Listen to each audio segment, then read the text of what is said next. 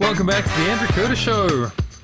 This week we're going to get back on track with the science of happiness. If you caught the last episode that I did, I endeavoured to do the same thing with a friend of mine, and we ended up just getting caught up on this topic of the science of happiness. Still think it was a worthwhile conversation, so I posted it anyway, because this is my show and I do what I want, damn it.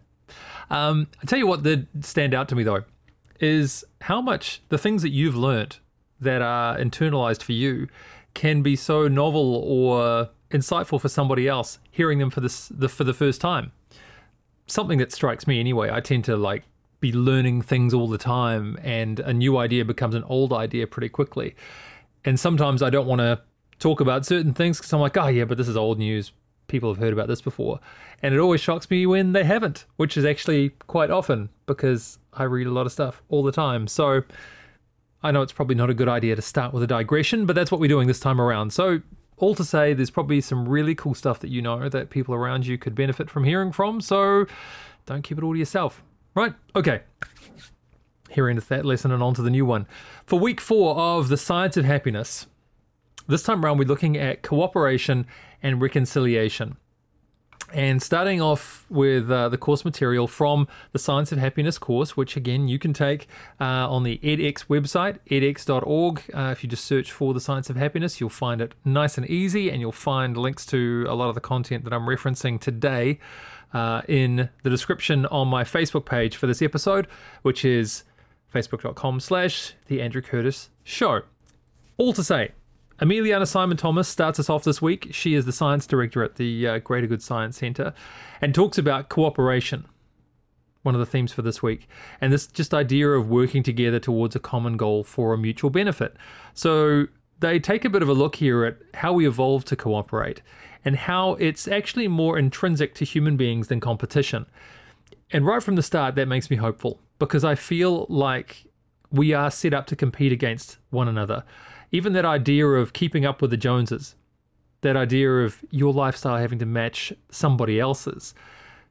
It's really cool to see that actually in our makeup, we are rewarded by being cooperative, that it is something that benefits everybody.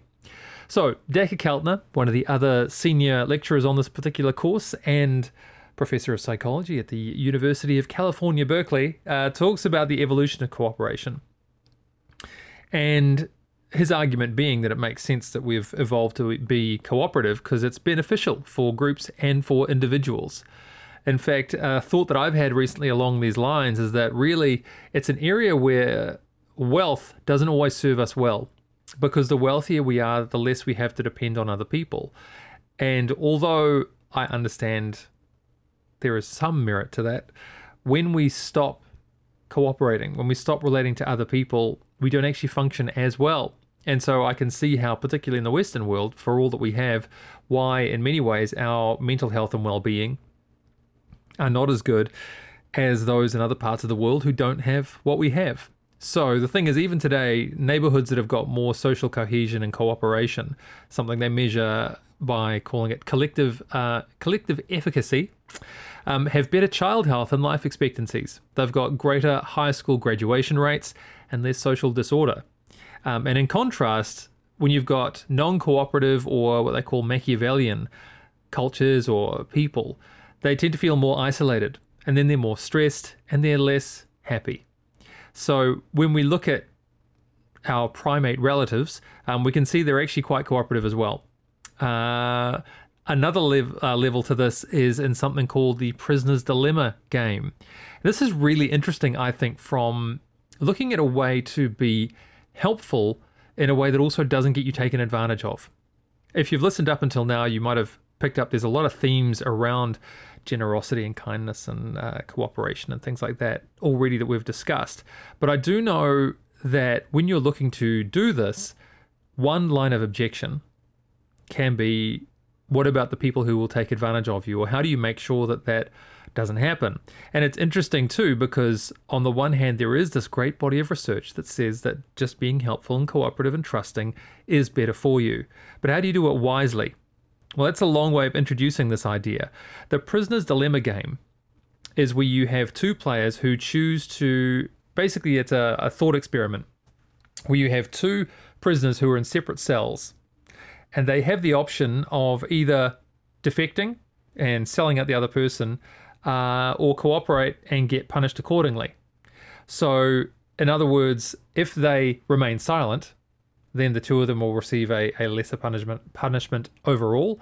If one of them sells out the other, but that one keeps quiet, then they get away with no penalty at all, and the other person goes away for a long, long time. And if they both sell each other out, then they're both stuffed. Right? So this is the prisoner's dilemma game. This is a way of articulating this idea that we're all experiencing, right? That sometimes if I take advantage of the good intent of somebody else, I can do really well. But then if they've actually tried to screw me over at the same time too, then we're both harmed by it. So what do? What's the strategy, right? Well, they actually had a competition to figure this out. And they discovered that the best strategy is called tit for tat. Basically, it just means that you start off cooperatively and then you mirror your partner's actions. I found this amazing when they talked about it during the course.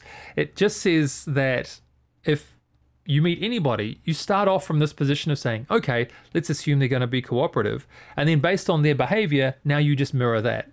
The most amazing thing about it is that the strategy is actually very forgiving and very transparent, but it also prevents you from becoming a sucker. So in other words, if you've cooperated and somebody screwed you over, well, then you go, okay, I'm going to treat you as a non-cooperative person. But then when they decide, okay, no, I'm going to start acting cooperatively, then you go, okay, well, so long as you are operating cooperatively, I'm going to mirror the same. But if they swap, well, then you match their behavior, right? Because you think about how often that behavior can be manipulated by people when they behave in a certain way and they say, well, don't you trust me? Don't you do this? I know I let you down, but come on, I'll never do that again. This says to me, look, I am going to respond to the most recent experience I've had of you. Now, could this still be manipulated? Maybe it could, but it still presents a more robust way, I think, of approaching cooperation with people that says, let's start cooperatively. There's something to be said for how our thinking creates our experience of life. And this is something that I've said many times on this show. And one of those things I think is that if you, in your interactions with people, are always tinged with this sense that they're going to try and screw you over, and they can't be trusted, something like that, I guarantee you'll experience more of that. So this strategy of just saying, let's start cooperatively and then respond to how our partners behave, like it says here, it is forgiving as well, because it allows for, if they decide to start cooperating, then you say, okay, cool, well, now I will cooperate also. So looks pretty cool to me. Quite like it. On to the next part, but first, glass of water, because man, it is hot today. So Jeremy Adam Smith and Alex Dixon are the leading lights behind this one. And their article is called Birds Do It, Bats Do It. And it's talking about how cooperation is a part of all nature itself. Multicellular organisms are simply cells cooperating. I think that's supposed to be profound, but I just find that quite kind of cold and disturbing. They talk about ants and they talk about birds and all this kind of stuff. All these behaviors are evident in the world around us. And again, I find it interesting that human beings often will fight particularly hard to not rely on anybody, whereas it just seems to be that all of nature cooperates. Do with that thinking what you will. On to the next part, where Emiliana Simon Thomas talks now about the neuroscience of cooperation, and saying how, and I think again this is really interesting to know, that cooperation and the lack of it has a distinct effect on the brain. So cooperation activates our reward processing and pleasure centers, and when it breaks down, we feel displeasure. Now I want you to think about that from just a biological point of view, because what I love about the science of happiness overall is that it's moving beyond this idea that the principles that we talk about here are just a nice to have, right? When I look at these things and I say, well, there seems to be a physical health benefit, a benefit to your health and well-being for behaving in this particular way, well, it's no longer just a nice idea or just a nice to have. It becomes something that we should all aspire to. And I have been accused, you may be shocked to know, of being an idealist. And I relish that title. And so when I talk about these things, I know there can be a bit of cynicism. But equally, cynicism is just a pattern of thinking too. And when I see this, I see that having this belief that we should work towards this more cooperative way of being isn't just a nice idea. It's actually something that will physically benefit you to do so. So moving back into this neuroscience, certain brain areas actually activate when we cooperate or compete with others, suggesting that they deal with our connection and our attunement to other people. So other prefrontal areas in the brain activate only during competition, when we might need maybe more brain power or decision making or something like that. So the dark side of this neuroscience is that people who perform what they call altruistic punishment against non-competitors, non-cooperators rather, have activation in the same reward processing areas. So what that kind of means is that if you're part of a cooperative group and then somebody acts in a non-cooperative way, if you punish them for doing so, you still get a kick out of it. So it's kind of interesting. I think that's why people like to white knight or be moral crusaders or just have a shot at people who are not acting, like on the internet. Have you heard of that? When there's comments on an article or something like that, or a particular person has shown to be acting, I don't know, a politician's ripping somebody off. How's that? Is that a stretch of the imagination for you? We love to jump on board and just rail against that person. I wonder if this is what this is tapping into. When we are punishing those who are non-cooperating, we do feel good about it. But I think we've just got to be aware that that is the trap in terms of how our reward circuitry works. Maybe not the trap. The trap could be the wrong word to use, but I think you get where I'm going with this. So beyond this stuff, we start to now look at the cooperative instinct. And another game that gives us insight into that kind of nature is something called the public goods game. And people start with a certain amount of money and they put it into a common pool. And that common pool gets doubled and the money is redistributed. So when players make decisions in under 10 seconds, whether they do it naturally or they're forced to, they tend to give more money and thus act more cooperatively. Isn't that cool? So your immediate response is to be cooperative. And then there's almost this check that goes, oh, I don't know if I should. The more time we have to think about it, the less cooperative we are. Players also contribute more if they're primed to think about how intuition helped them in the past or reasoning failed them. Interesting, hey? It suggests just this idea that we've got a cooperative instinct, but we can reason ourselves into being more self-centered. Again, I wonder, and this taps into another thought I've had lately, taps into this idea of self-care. What's the best way to look after yourself? And I don't think we teach people that. I don't think we talk about that very often. Throughout this coursework as well, we've talked about how good it is to be kind and generous to other people, but we have known people who have been taken advantage of for that. It taps into what I mentioned earlier on, that prisoner's dilemma game, right? So how do we help others? How do we cooperate in a safe and constructive way? Because you can't help everyone all the time, right? Is that fair enough? I think that's an okay thing to say. If there are people who cause you harm, we don't help these people. It sounds a bit harsh, but I hope you get where I'm going with this, that it's completely okay if you're in an environment, in a relationship or something like that, around people who are causing you harm. You are not, obliged to be that doormat for these people. How do you help somebody from a place of strength? That's the kind of thing that I think is important to learn. And when we don't know that, it makes us second guess all of our giving, all of our caring for others. It might be things like being able to assess a person's character, or like I mentioned earlier, that Prisoner's Dilemmas game says, okay, how did they respond to you last? What was their last interaction with you like? Were they cooperative or were they self-centered? If they were self-centered, then say, well, I'll need to see some cooperation from you first. You might find a different way to say that, but you get where I'm going, right? I might need to see something more cooperative from you first before I'm prepared to do that, because my last exchange with you was like this. Sounds wise, doesn't it? Doesn't sound heavy or whatever. I think that's a heavy or whatever. Good. It doesn't sound like it's complex, overly complex, right? I think it gives everyone a clear and transparent state of where they're at. So moving on, again, to peacemaking and reconciliation. This is fascinating too. Dr. Keltner starts to talk about this particular topic and saying how conflict among people is inevitable. That one phrase, if I can tell you from my other life away from the internet, where I work in corporate training and people development, this idea that conflict is inevitable is one of the most bitter pills to swallow for so many people. If you are alive alongside other people, conflict will happen. And there is thinking underneath that says, no, but there's thinking that is grounded in perfectionism underneath all that says that, no, if we understand each other and we communicate perfectly and things like that, then there will be no conflict. And of course, you're right. If we did understand everyone completely and completely perfectly communicated, we would have no conflict.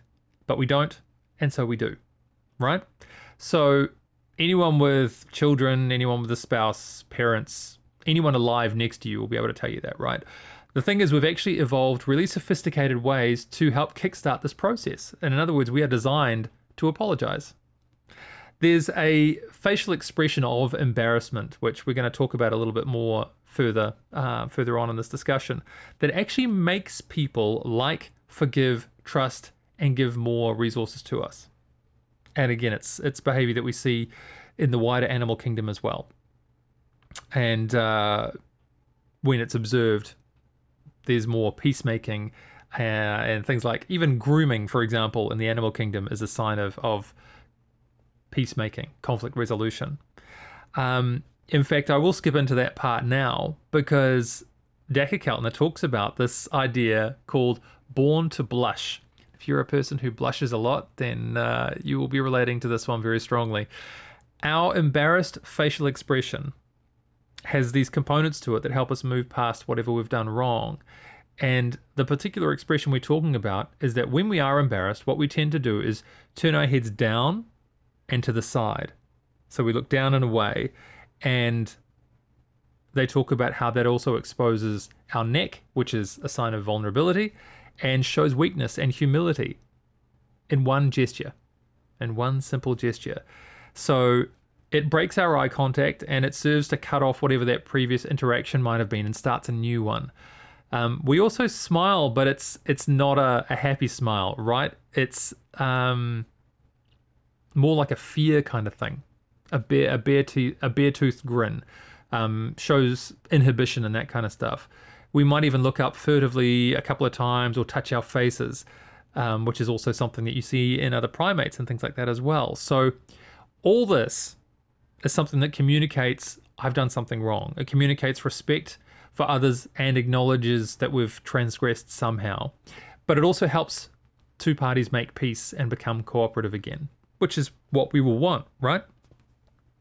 So when we look at this idea of our body language, well, you know what's really cool, by the way, if you ever look into studies of expressions and things like that, those expressions are hard-coded. And in other words, they have found studies with blind children, deaf children, those who could not perhaps be told how a certain thing should look. I think it's particularly with the blind, that they will express the same base expressions for things like embarrassment or anger or fear or something like that. Isn't that amazing? So we've got this hard wiring in this particular case to reconcile with other people. Now, on to, I feel like I've said a few times that there's been some favorite parts, but this next part, looking at the introduction to apology, is really interesting, where we want to see how we resolve conflicts other than just looking embarrassed, right? What do? Well, we apologize, don't we? The thing is, research has shown that apologies increase psychological health and positive emotion in victims, while decreasing negative emotions. But they also benefit the apologizer. Good to know, right? Who similarly, they get increases in psychological health, positive emotion, and if they're a leader, also in authentic pride. And in other words, a pride that is more positive and not just driven by my own sense of ego. An apology will always generate some negative emotion for the apologizer, but that's part of the journey to greater well-being.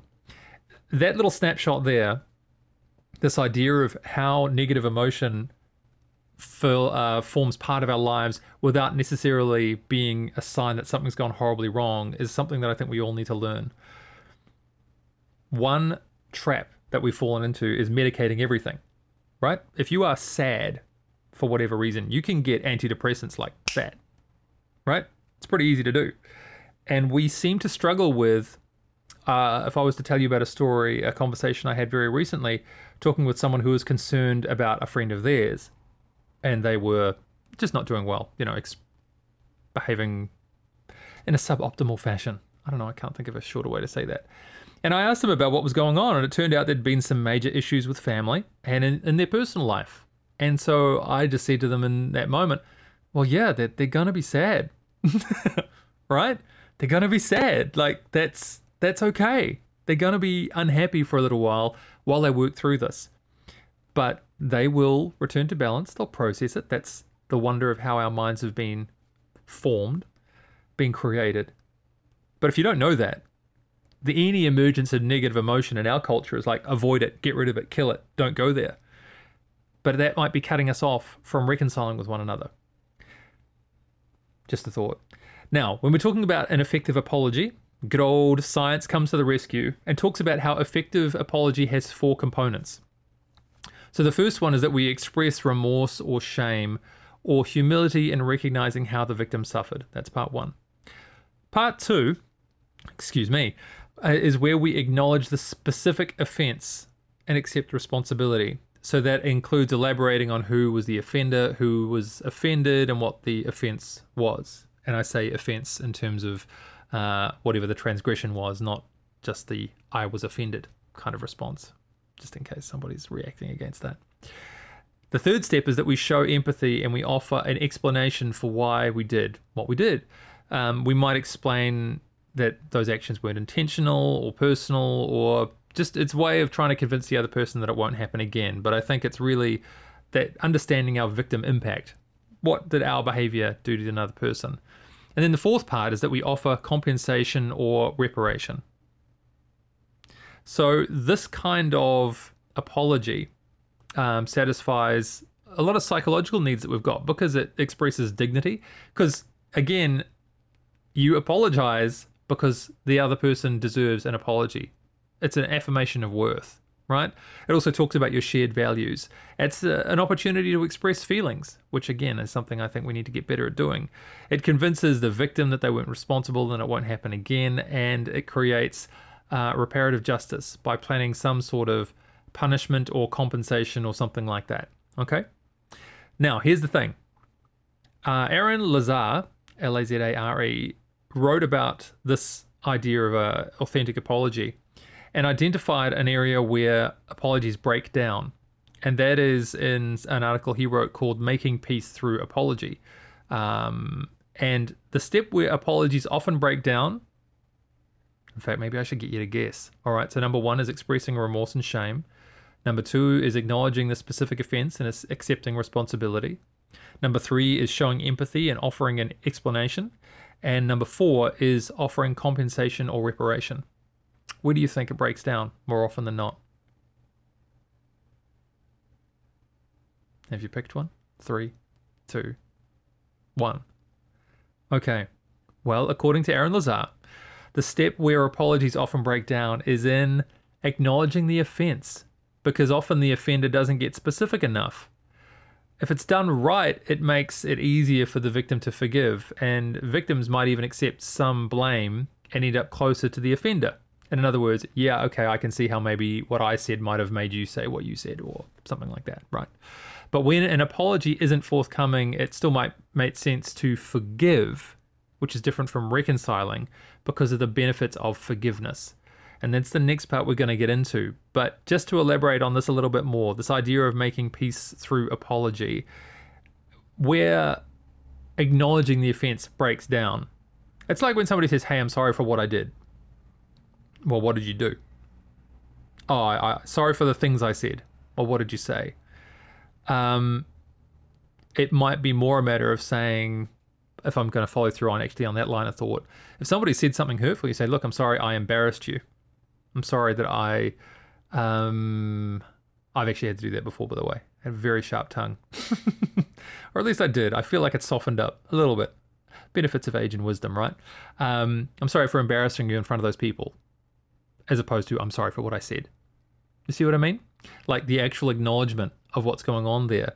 And then if you look at some of the apologies we see in the media from people, they say things like, I'm sorry for anyone who was offended. What does that even mean? Like, what did you do? What do you think is the problem here? If we don't acknowledge that, then that apology can really ring quite hollow. In fact, there was a great example from Dan Harmon, I believe it was. A response from him. He was one of the founders. Founders is the wrong word. The TV show Community, if you heard of that or not. He had a former staffer come out and talk about how he had harassed her in the workplace. And he's one of the few people who, if you actually look at his apology, genuinely seems to have acknowledged what it was that he did, as opposed to others who have said, I'm sorry for what I did. Anyway, take a look at that at some time as well. I think it'll be quite impactful for you to see the difference. And you'll, I think, intuitively respond when you see, yeah, that's a genuine apology. That's real. On to the next part. And now we are going to introduce you to a newcomer to the Science of Happiness. And this is Jack Kornfeld. And he does a lot of study into what forgiveness means. And this, I think, is, in and of itself, is a really powerful lesson to learn. Those kind of soft skills and emotional intelligence skills that we just don't get taught. Because in his opinion, many common views of forgiveness miss the mark because it doesn't mean condoning or forgetting. And I have seen and experienced as well the stress that can come into play when somebody feels like forgiveness means, hey, that's okay. In fact, a friend of mine, who actually, that was Marcus, who was on the show the other week, has worked as a school teacher. And one of the things that I always loved about when kids being kids, something happens, somebody hurts somebody, is that he'd always catch them out on this phrase. So somebody would do something and he said, okay, so what have you done? That's the thing. Okay, so you need to apologize to that person. You know, I'm sorry for kicking you, right? And the other kid, he'd say, okay, and what do you say? And the other kid would go, that's okay. And he said, whoa, whoa, whoa, hang on. You can say, I forgive you, but you don't have to say that's okay. And I want you to think about that for you, because I thought about this for me when I learned about this kind of stuff as well. Just that simple distinction between saying, hey, look, I forgive you. Because what we're saying here in regards to forgiveness is that it involves accepting negative emotions like betrayal or anger or grief or fear and things like that. It's a matter of, I remember someone saying it like, letting go of all hope of a better past. Letting go of it. But it doesn't mean condoning it or forgetting it. Going back to that prisoner's dilemma thing as well, right? If somebody's previous interactions with you have been non-cooperative, unhelpful, then say, look, I'm completely prepared to trust you again. The first thing I'll need to see from you, though, is a trustworthy and cooperative act. And then we go for one. And I'm sure over time as well, you don't have to keep this kind of running tally. But I think it makes sense when we're at a relationship building point with somebody that we have some kind of a system like that to follow. Okay?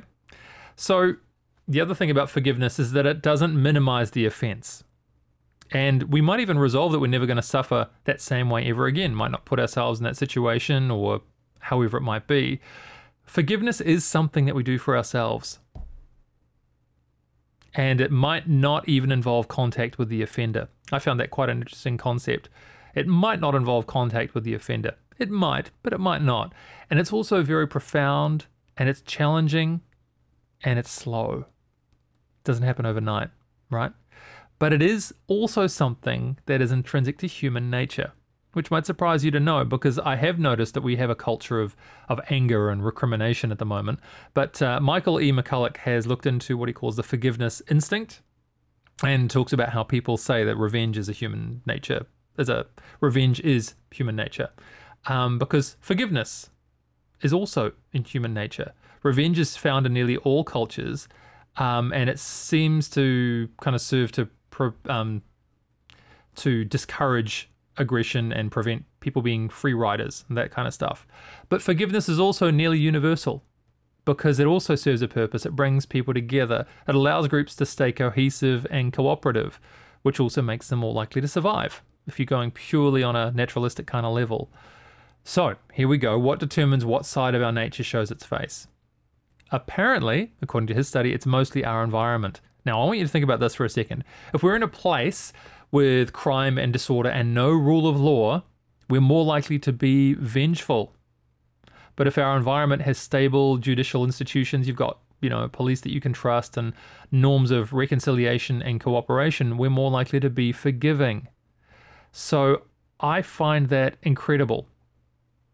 When we think about the different cultures that people are in, say, for example, those who are living in poverty, usually there are breakdowns of community organizations and things like that would foster cooperation and care.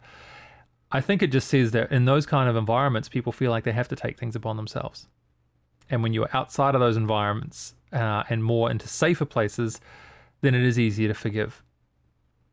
Either way, that's the science that's come back, right? If you're in a place with crime and disorder, no rule of law, you're more likely to see more vengeance happen. I think that provides a fascinating insight into human nature. And Michael McCulloch also says that we can transmit forgiveness through cultural vehicles like religion and the arts, media, and politics as well. So, moving into the science of forgiveness. So, forgiveness occurs, according to Dacre Keltner, it occurs when we're able to accept what happened, to reduce our desire for revenge, avoid the offender less, I think that's an interesting one, and feel more compassion for them. It's not reconciliation for the sake of reconciliation or taking away any responsibility for them, okay? In fact, it can be something that we just do for our own well-being as well. I've heard and experienced as well points where you don't want to forgive somebody because you feel like they've got away with it. Well, truth be told, if you're holding on to unforgiveness, that doesn't hurt that other person at all, but it does hurt you. And from a health point of view, again, going back to the science of health and well-being, forgiveness is linked to more life satisfaction, more positive emotions, less negative emotions, less physical symptoms of illness, less fight or flight responses, and even within relationship context, couples who forgive are happier as many as 9 weeks later. Isn't that cool? Now, Everett L. Worthington Jr. is, first of all, the owner of one of the most fantastic names I think I've ever seen, Everett L. Worthington Jr. He's written about the new science of forgiveness and just expanding on this idea that forgiveness is good for your health because people who forgive have less stress and less hostility. And that kind of behavior, stress and hostility, is a risk factor for heart disease. It's particularly true for older people because they're more likely to forgive and experience the benefits like less nervousness, less restlessness and sadness. Now, not forgiving, on the other hand, might disrupt the way that our bodies produce hormones or respond to bacteria and infections, but that's science that's in the works right now, okay? Forgiveness is good for our relationships, the science proves, and I think we can all probably relate to that one being true.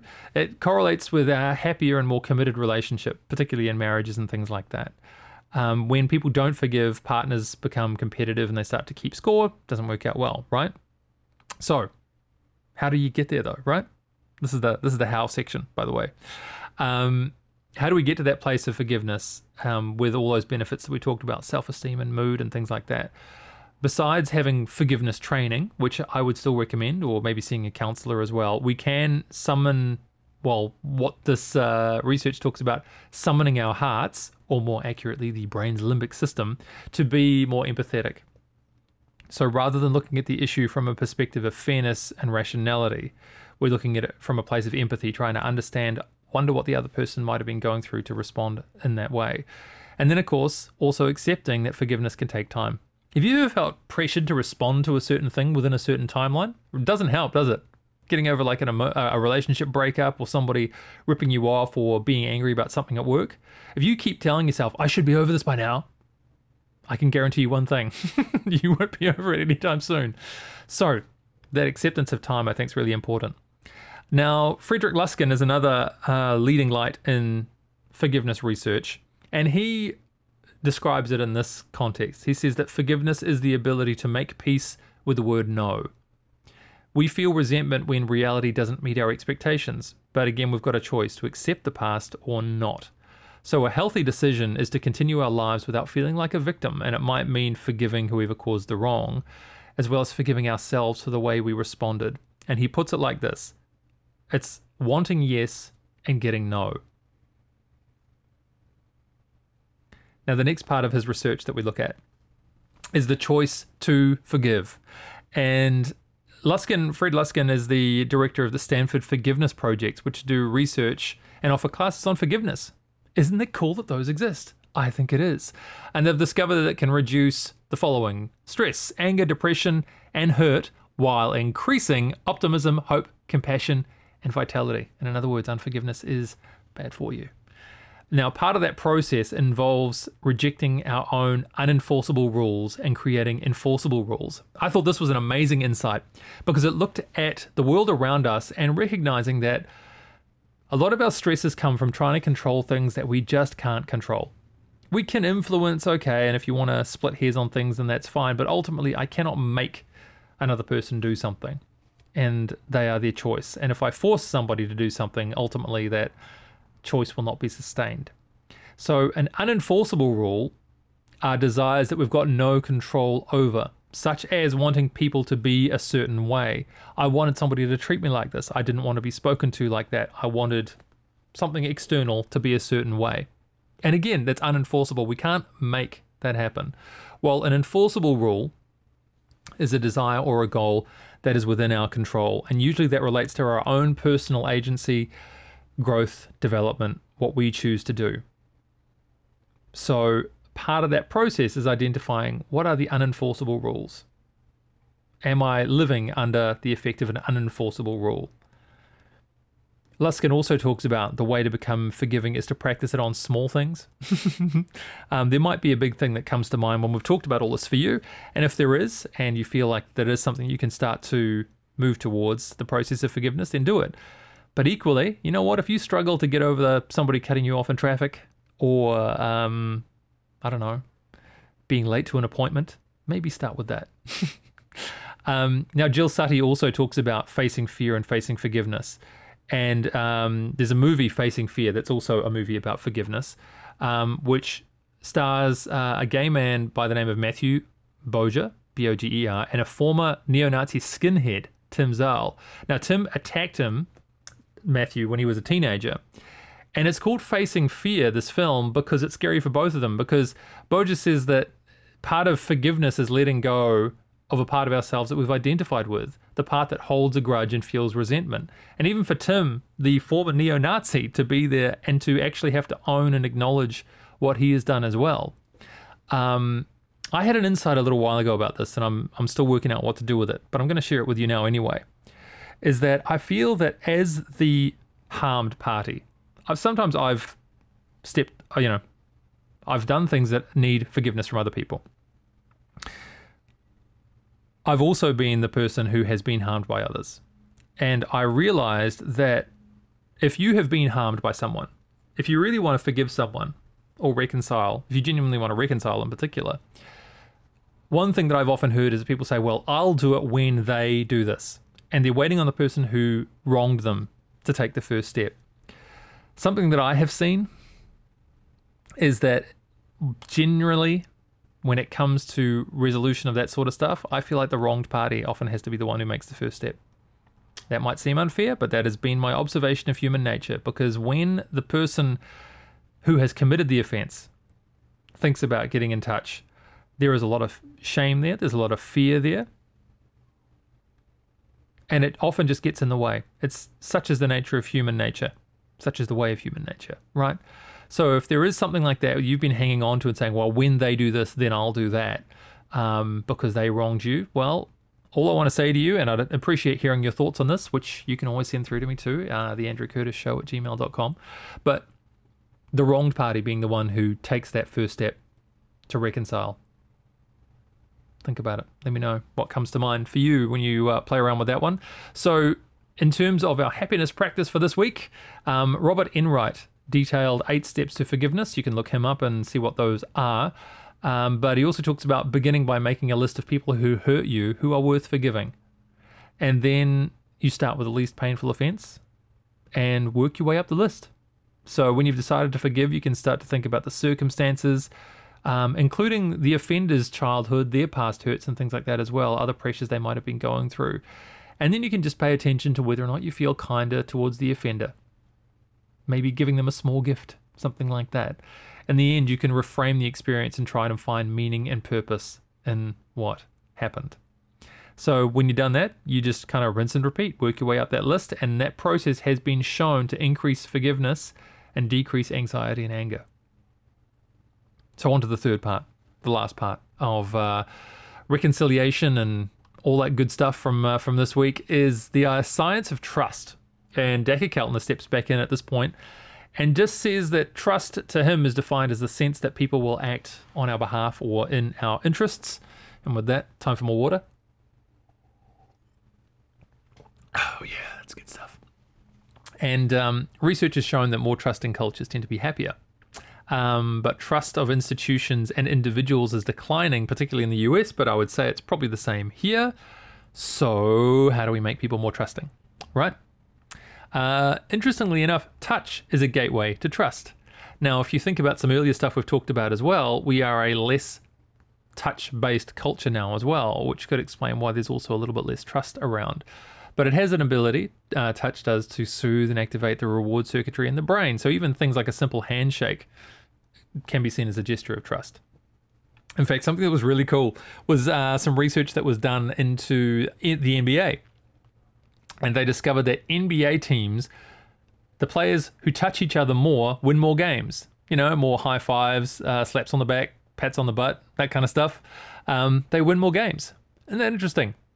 Language also helps cultivate trust. So our habits of using indirect or polite language build bonds between people, and negotiators who've got a few minutes to communicate come up with better and more cooperative outcomes. Ta-da. There we go. Bum, ba, bum, bum, bum. Oh yeah, this is another one. So I told you about the that prisoner's dilemma thing before.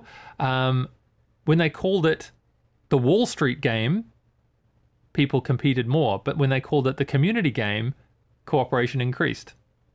Fascinating, hey? So Michael Kosfeld did some study into what he called brain trust. So it's a game that gives us a window into trust, and it's the investor-trustee game, where the investor gives money to the trustee, it gets tripled, and the trustee decides how much to give back. So players tend to give away about half their money and get about similar back. But we can increase trust by having the players play with each other longer and introduce punishments for untrustworthiness and remind them of their obligations to one another. Or you can just give them a hit of oxytocin if you've got that lying around. Okay, so interestingly, that actually makes investors give more money but not expect more in return. John Gottman now. Good old John Gottman. I say that like I know who that is. It's one of those names that kind of rings a bell and you go, oh, have I talked about... Maybe I've already talked about him today. I don't know. It's getting on a bit. It's a warm day. Trustworthiness. He talks about the importance of trust and saying that it's the most desirable quality in a romantic partner. It encompasses qualities like dependability and honesty. And just broadly looks at the idea that in any relationship we need to trust that our partners will be faithful and respect us and work in our best interests and that sort of thing. So on to the next part, where Gottman talks about trust and betrayal, and he identified a betrayal metric to measure the trust of a relationship. And he had couples interact, and then he independently rated that, rated their interactions afterwards. So for couples with less trust, the interactions were more likely a zero-sum game. So when she rated it well, he rated it poorly, for example. Astonishingly enough, though, higher trust, gentlemen, was correlated not just with relationship stability, but also longevity in husbands. Not husbands and wives, just for husbands. So there you go, guys, be trustworthy. When trust isn't there, we see partners using the relationship as a comparison level for alternatives. They start to think they'd be happier with somebody else, which changes behavior significantly, right? So they use this analogy to say that trust is built like a tower of cards, one sliding door moment at a time.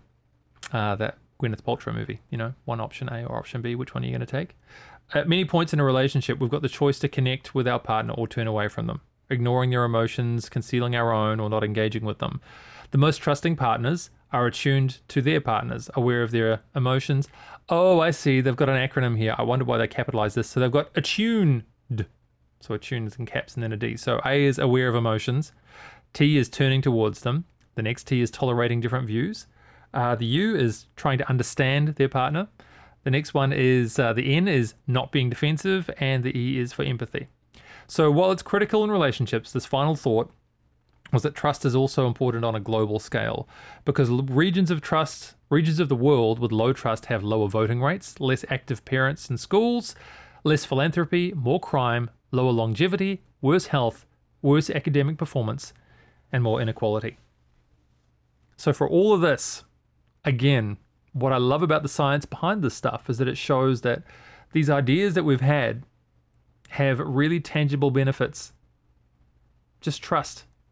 Some people say, well, trust is a sucker's game or something like that. I hope we've talked about a few things today that have shown you how you can trust with a bit of wisdom as well. But more than that, how these are things we all need to be working towards. And so that is it for this week on the Science of Happiness, and I hope you enjoyed it. Thank you for listening, and I'd love to hear your thoughts. As always, you can send them through to me at theandrewcurtisshow@gmail.com. Another week of the Science of Happiness is coming up soon. Don't call it a comeback. I've been here for years. I'm rocking my peers, putting suckers in fear.